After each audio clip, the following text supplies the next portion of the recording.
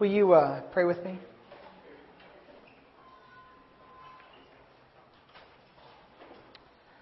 Father, as we open a new look at a new book of the Bible, there's always so much we want to do. There's always so much before us, and we'll never plumb the depths of what you've given us. And there's such beauty in what we'll read and look through today. I pray that you will do the work that only you could do to make that beauty come out. Let us see the truth of your word. Let us be challenged. Let us be encouraged. Let us magnify you. God, none of us are worthy of your word. None of us are worthy of your gospel. None of us has it all together. And my prayer is that this day you will do what only you can do to magnify your name and fill us with your Spirit. And bless your word as it goes forth to your people. We pray it in Jesus' holy name. Amen. I want you to imagine yourself, and you can decide whether this is hard or not. Imagine yourself living in a city where there are all sorts of people from all sorts of places, with all sorts of backgrounds, and all sorts of belief systems. Hard so far, right? Imagine that in this city there is pressure on you and on others to accept whatever belief system anyone suggests.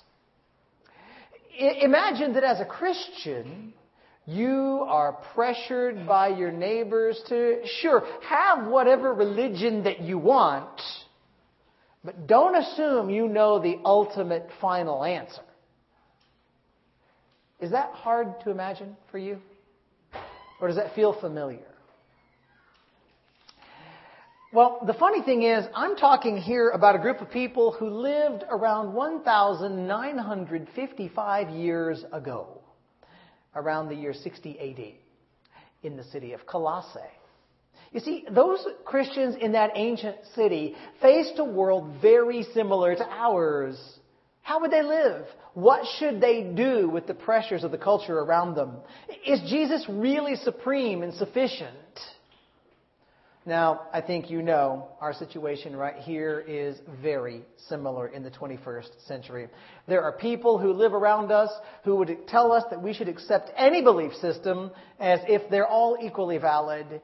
We live around people who would love to convince us that Jesus might have been a great man or even a little divine, but they would not believe Jesus to be the one and only Son of God. That's all around us, right?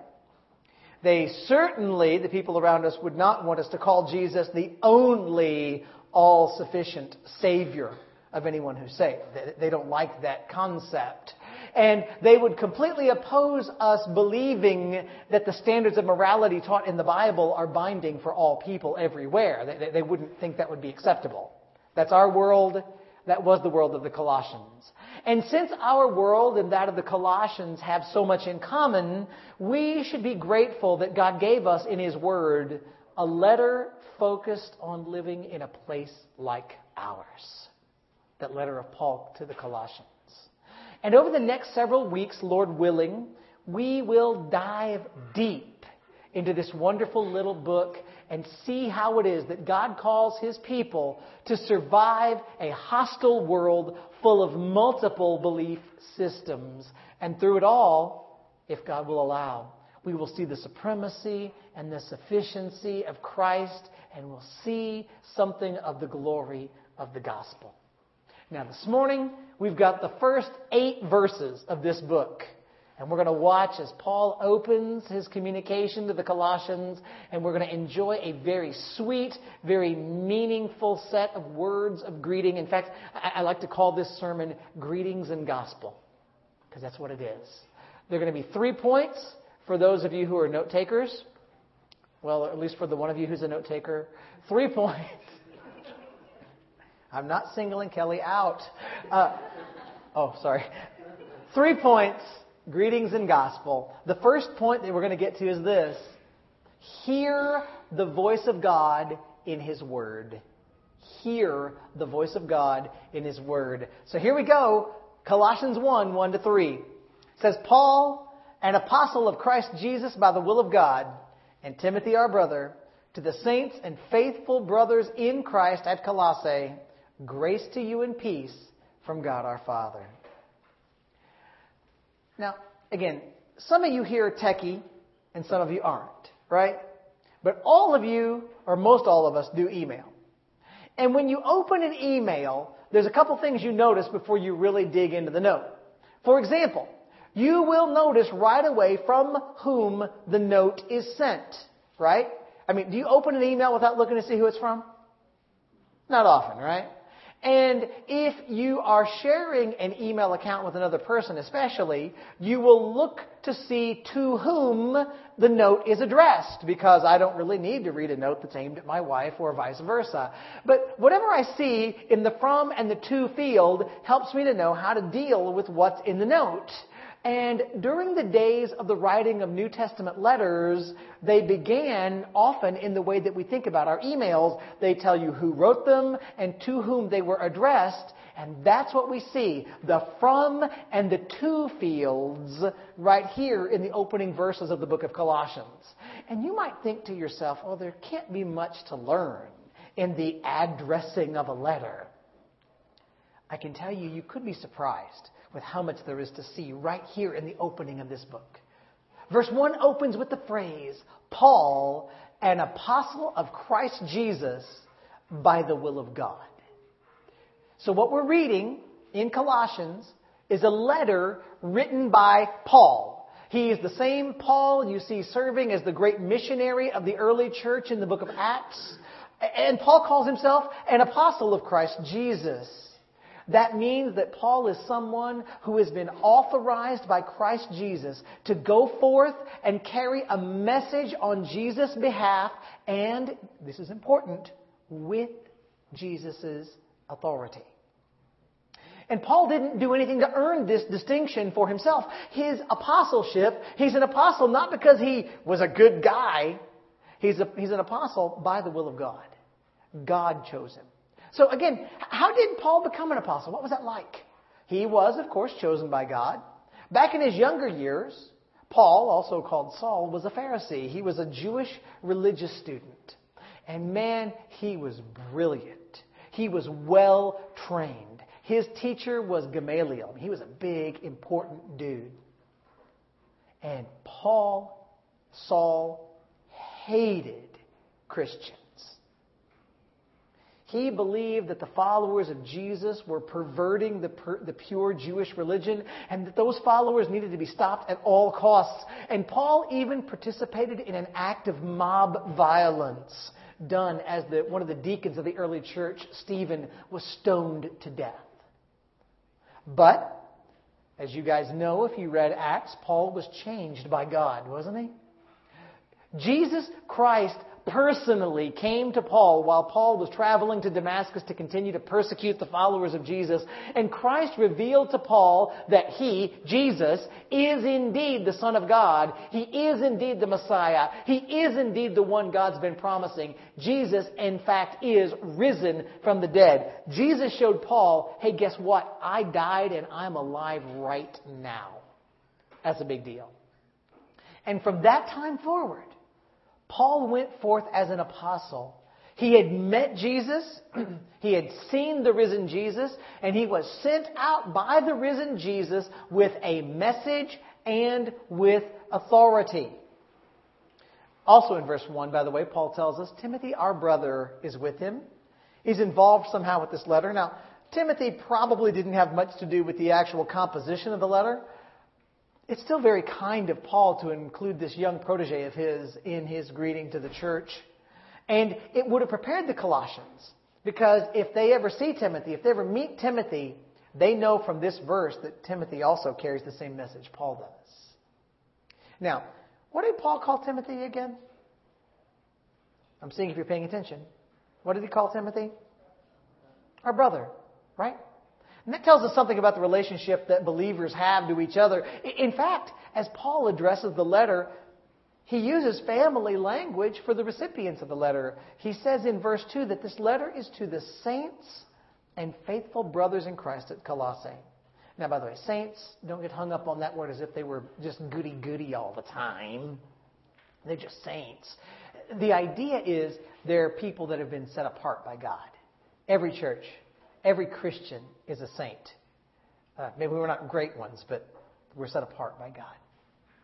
And he calls them faithful brothers. Now, Paul's writing to a church in one specific city in Asia Minor. He calls the people faithful brothers. He wants us to see that if we've been brought into God's family by the grace of Christ, we are united to one another as family. And right here, just stop. Let's do a little application, even before we talk about the points. Ask yourself, how does your relationship with other believers reflect the relationship of a family member? Are you committed to other Christians the way that you should be committed to blood relatives? Do you care for others? Really care? Do you sacrifice your comforts for the good of others? Do you help others? Do you rejoice when good things happen for others? And do you sorrow when sad things happen to others in the body? Because God calls us family, and He unites us as family. And we should treat each other the way a good family treats each other. Now, Paul's letter was going to the church in the city of Colossae, and I'm not going to spend time giving you a ton of demographics of that city, but for now you need to know that it was a city with, like I said, many different kinds of people and many different backgrounds and beliefs. The church in that city, by the way, also included the church that met in the home of Philemon. That, in fact, most scholars believe that the Colossian letter and the Philemon letter were carried by the same guy.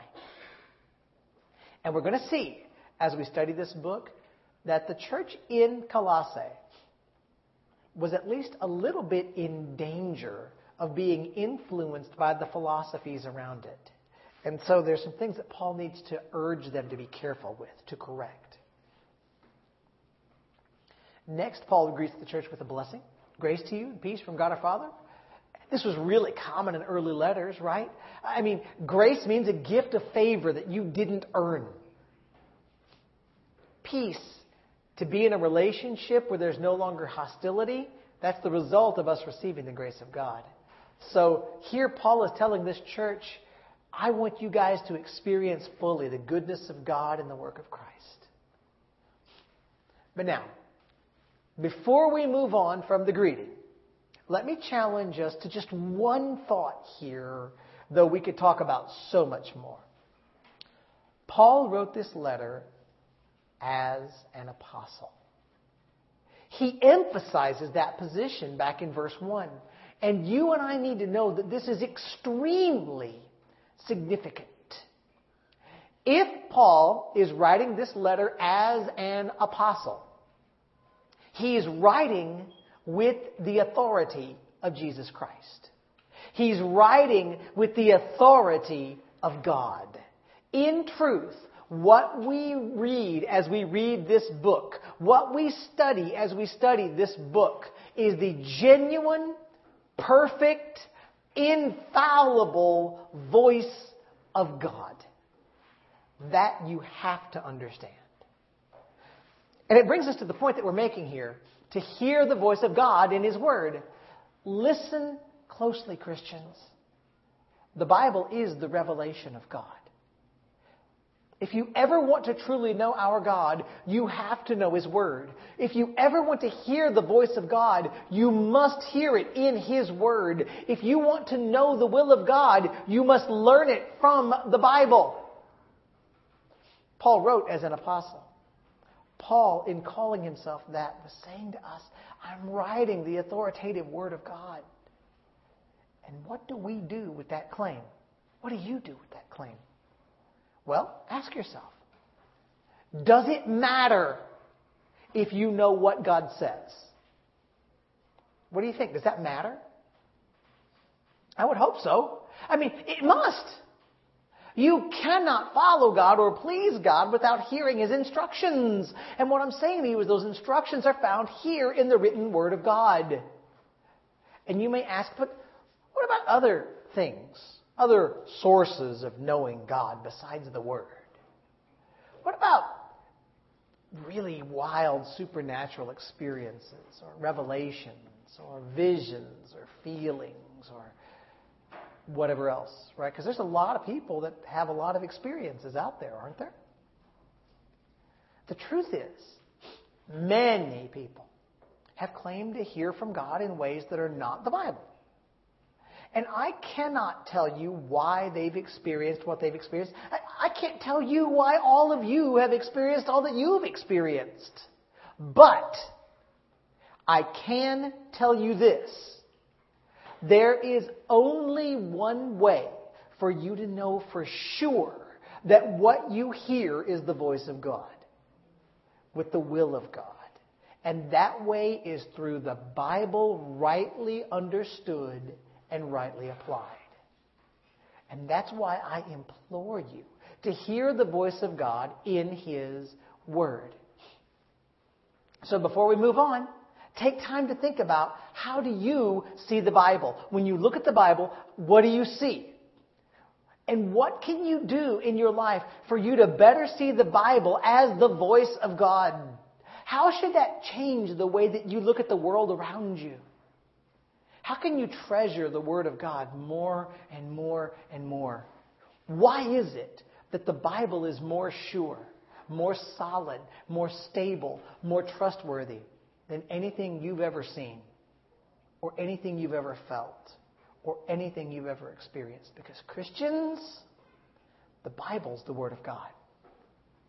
Everything else I've ever experienced and everything else you've ever experienced is questionable, but the Bible's solid. Hear the voice of God in His Word. Now, second point, once we start diving into the greeting a little further. Thank God for believers and for the hope of the gospel. Verses 3 through 5. We always thank God, the Father of our Lord Jesus Christ, when we pray for you, since we heard of your faith in Christ Jesus and of the love you have for all the saints, because of the hope laid up for you in heaven. Of this you have heard before in the word of truth, the gospel. Now, have you ever wondered about the phenomenon of social media? Again, going back to techie things, right? Where are you on the continuum? Do you love Facebook or think it's the dumbest thing ever made? Which one is it? In the middle? Dumb thing. I use it all the time, right? Do you even know what Twitter is? By the way, the author of our book that we're studying, Unpacking Forgiveness, actually sent a tweet our way this morning saying he was glad to hear that we were studying this together. I just think that's cool that, this author we're never going to meet is saying, neat, I'm glad you guys are doing that. And then he was really excited to know we're preaching through Colossians. So that's kind of fun to see that. All of us can admit, though, can't we, that good and bad things can come out of the internet? That's true, isn't it? I mean, if Facebook is misused, it does all sorts of damage.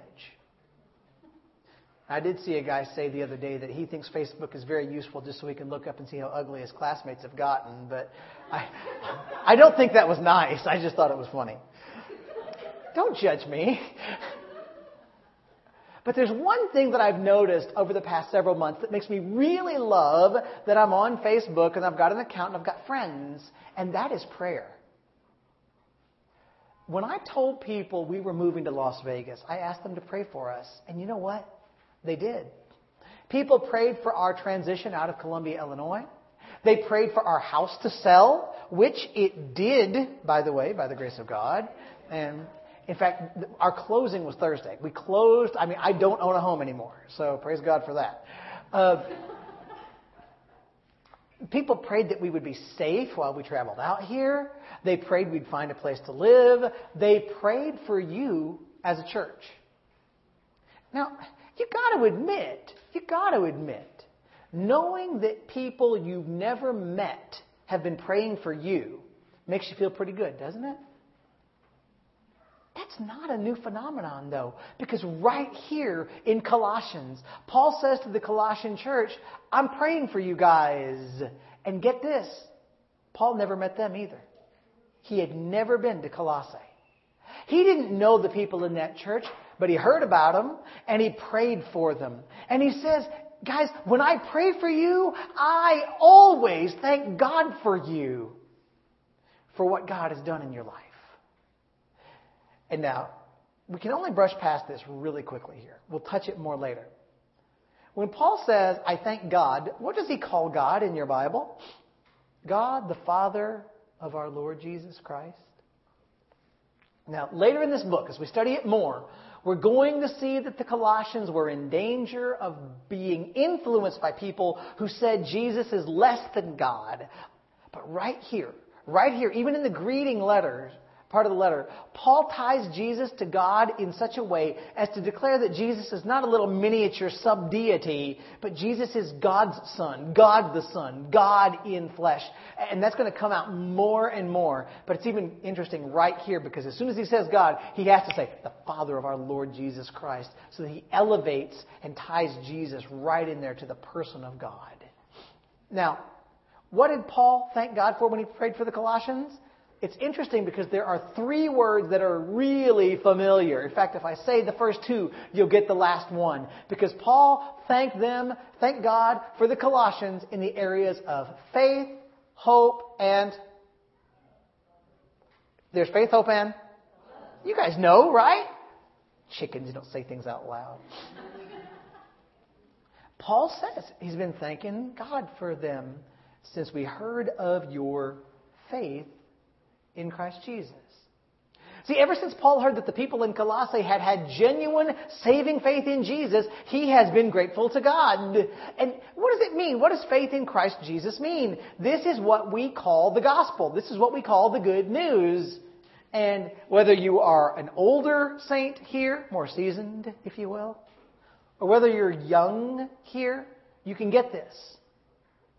You see, the Bible has one big story that it tells over and over again. God made you. But you and I, we have not followed God or God's ways perfectly. We've all rebelled against God. We've all fought against God in one way or another. And we all deserve to have God judge us and punish us for going against Him. But Jesus Christ, God's very Son, God in the flesh, came to earth so that He could rescue God's children from God's judgment. And Jesus lived and died to provide a perfect sacrifice for our wrongs. And Jesus rose from the dead on the third day to prove to everybody that there is a way, one way to be forgiven by God. And Jesus makes it clear that anybody who will turn away from their sin and put their trust in Jesus will be forgiven. And that turning away from sin and that putting your trust in Jesus is the faith that Paul says he was glad the Colossians had. That's not even complicated, is it? So, do you have faith in Jesus? The kind of thing he's talking about here. Have you believed that God made you? Have you believed that you've never lived up to God's perfection no matter how hard you try? That's an easy one, isn't it? Anybody in this room as perfect as God? Let's not claim that one. Have you believed that Jesus died to pay for your failings? Have you believed that Jesus is alive even now? Did you decide that you would rather follow God than rule your own life yourself? Have you asked Jesus to rescue you from your sin? Is all of your hope for all of your eternity set completely in who Jesus is and what Jesus has done? If so, then you have the faith that Paul's talking about here. Now, Paul also commends the Colossians for having love for all the saints. Faith, love. Now, we mentioned earlier, so we won't do much with this, Christians are all part of one family. We're all one body. We're supposed to love each other, probably more than you actually do love your family, if you have brothers or sisters. And that means that we need to have a great commitment to each other's good in all things. But then finally, in this section, Paul says that he has been giving thanks, all this stuff he's been giving thanks for, is because of the hope laid up for you in heaven. Something about the faith of the Colossians and the love of the Colossians is based on and flows out of the hope that the Colossians have. And what this means is that the gospel that influences the Colossians is not just a here and now thing. There is an eschatological hope. There is a forever future hope for the Colossians, and it somehow brings out of them faith and love. So, part of genuine faith in Jesus is the knowledge that Jesus has not left us here alone to fend for ourselves in an endless and hopeless task. There will come a day when Jesus returns. There will come a day when the Lord Jesus sets right what has gone wrong in this sin-covered world. There will come a day when the Lord Jesus is going to be seen by all, and He will judge those who opposed Him, and He will be glorified by those who have been forgiven by Him. That is part of the gospel. Later in the book, at the beginning of chapter 3, Paul's going to encourage the Colossians to set your minds on things above. Now, he's not telling the Colossians, have this pie in the sky, head in the clouds, unawareness of the hardships of life. Instead, Paul's calling for them to battle through the hardships and to battle through the struggles and to battle through the difficulties of the world around them. And the way to do it is to set your hearts on the hope. Set your hope firmly in the person and work of Christ Jesus. And that includes the sure promise that He's coming back to rule the world forever. Paul says, of this you have heard before in the word of the truth, the gospel. Paul knows that the Colossians know what he's been teaching. He knows they've got an accurate understanding of the gospel. He knows they know about faith in Jesus, love for others, and the eternal hope of the promise of forever with Jesus. And this has caused Paul to be grateful to God for the work that He did in the lives of the Colossians. And so again I ask, what do we do with that truth? If you're a Christian, thank God for two things. Thank God for believers, and thank God for the hope of the gospel. Be grateful to God for other believers who are with you on the journey of life. Can you imagine doing this life by yourself? You wouldn't do it well. You need the church. You need brothers and sisters in Christ. And so what do? Love those people.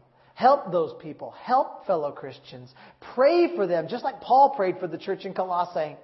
And believers, be grateful to God for the gospel. Be grateful that God chose to grant you salvation in Christ. I mean, if God did not come to you and say to you, I will rescue you if you'll come to me. And if God hadn't drawn you to Himself, you would have been lost forever.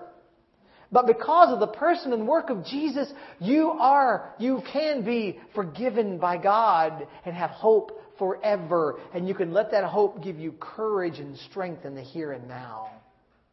And if by any chance you're here this morning and you're not sure where you stand before Jesus, I urge you, let go of control of your life as you know it.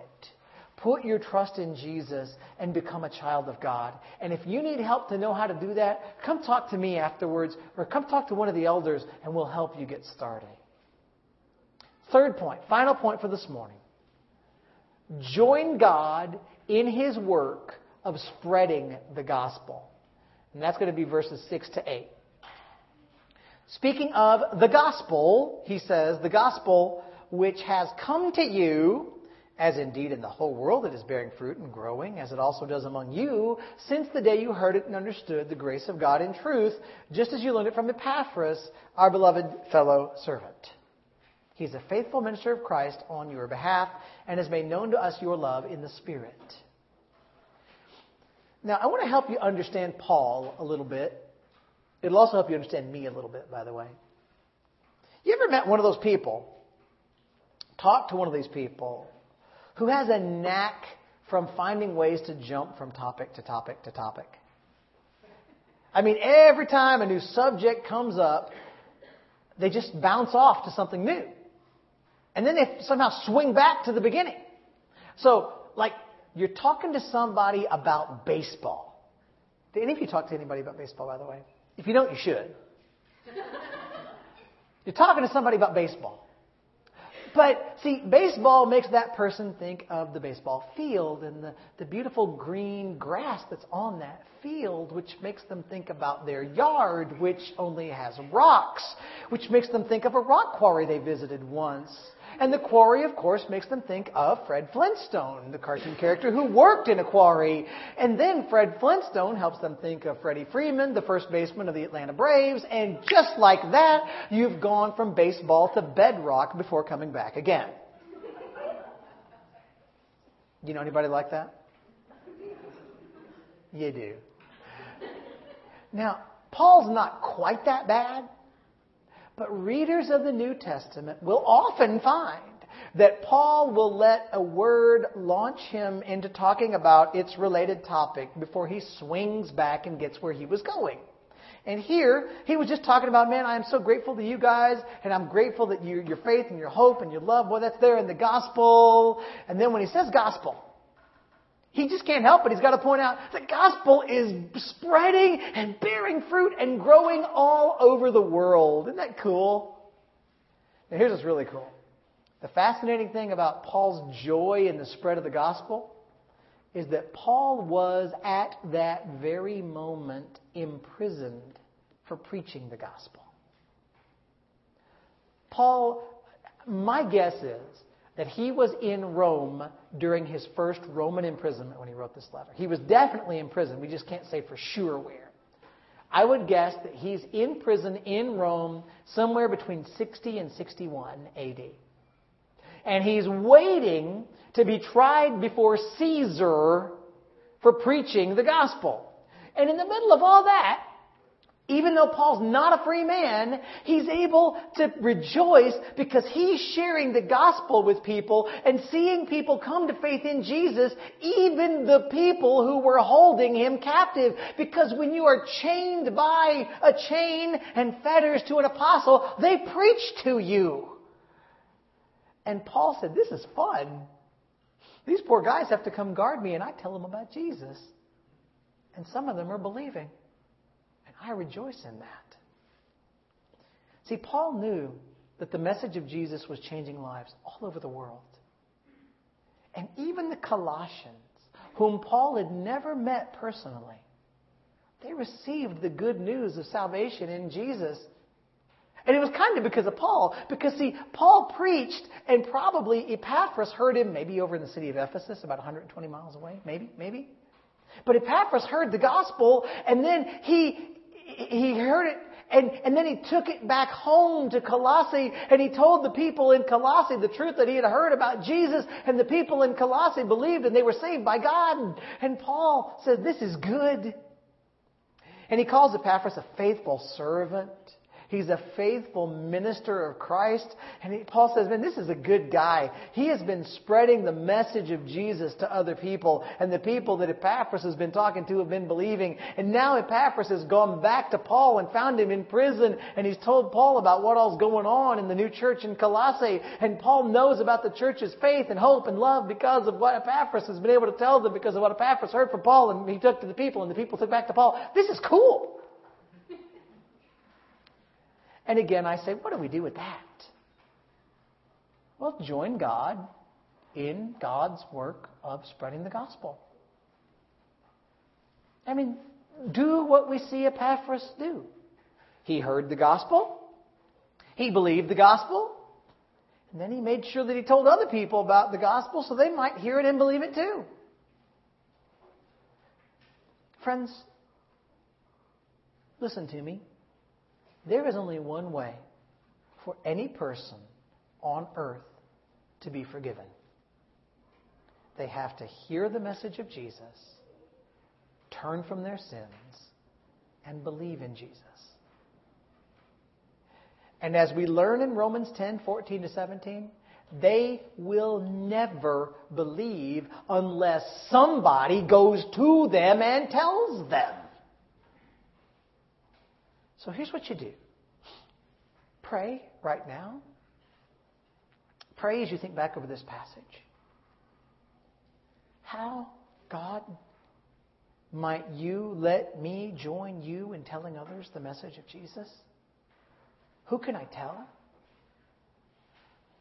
Can you think of anybody right now that needs the gospel that you know? Can you think of anybody that you might just sit down with and say, hey, I'm not trying to impose on you, but can I tell you something that I believe is true and very important?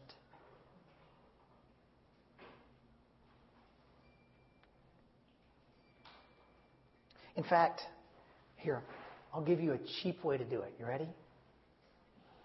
As your pastor, I'm giving you homework. Your homework assignment is to communicate the gospel to somebody. And then just ask them this question. Does what I said to you make sense? Or how could I help make it more understandable? So here's what you do. This week, with somebody you know, don't steal time from your employer. Find another time. Say, hey, I got a homework assignment in church. Would you help me with my homework? What are your friends going to say to you? Sure, why not? Okay, here's what I have to do. I need to explain to you what we believe about how people are saved from their sins. And I just want you to tell me, does it make sense? I would be willing to bet you right now that 3 out of 4, maybe even 9 out of 10 of the people that you would say that to would say, I'll listen. And they'll even help you present it better by the end of the day. If you need to practice, grab a Christian and say, let me tell you, here's the story.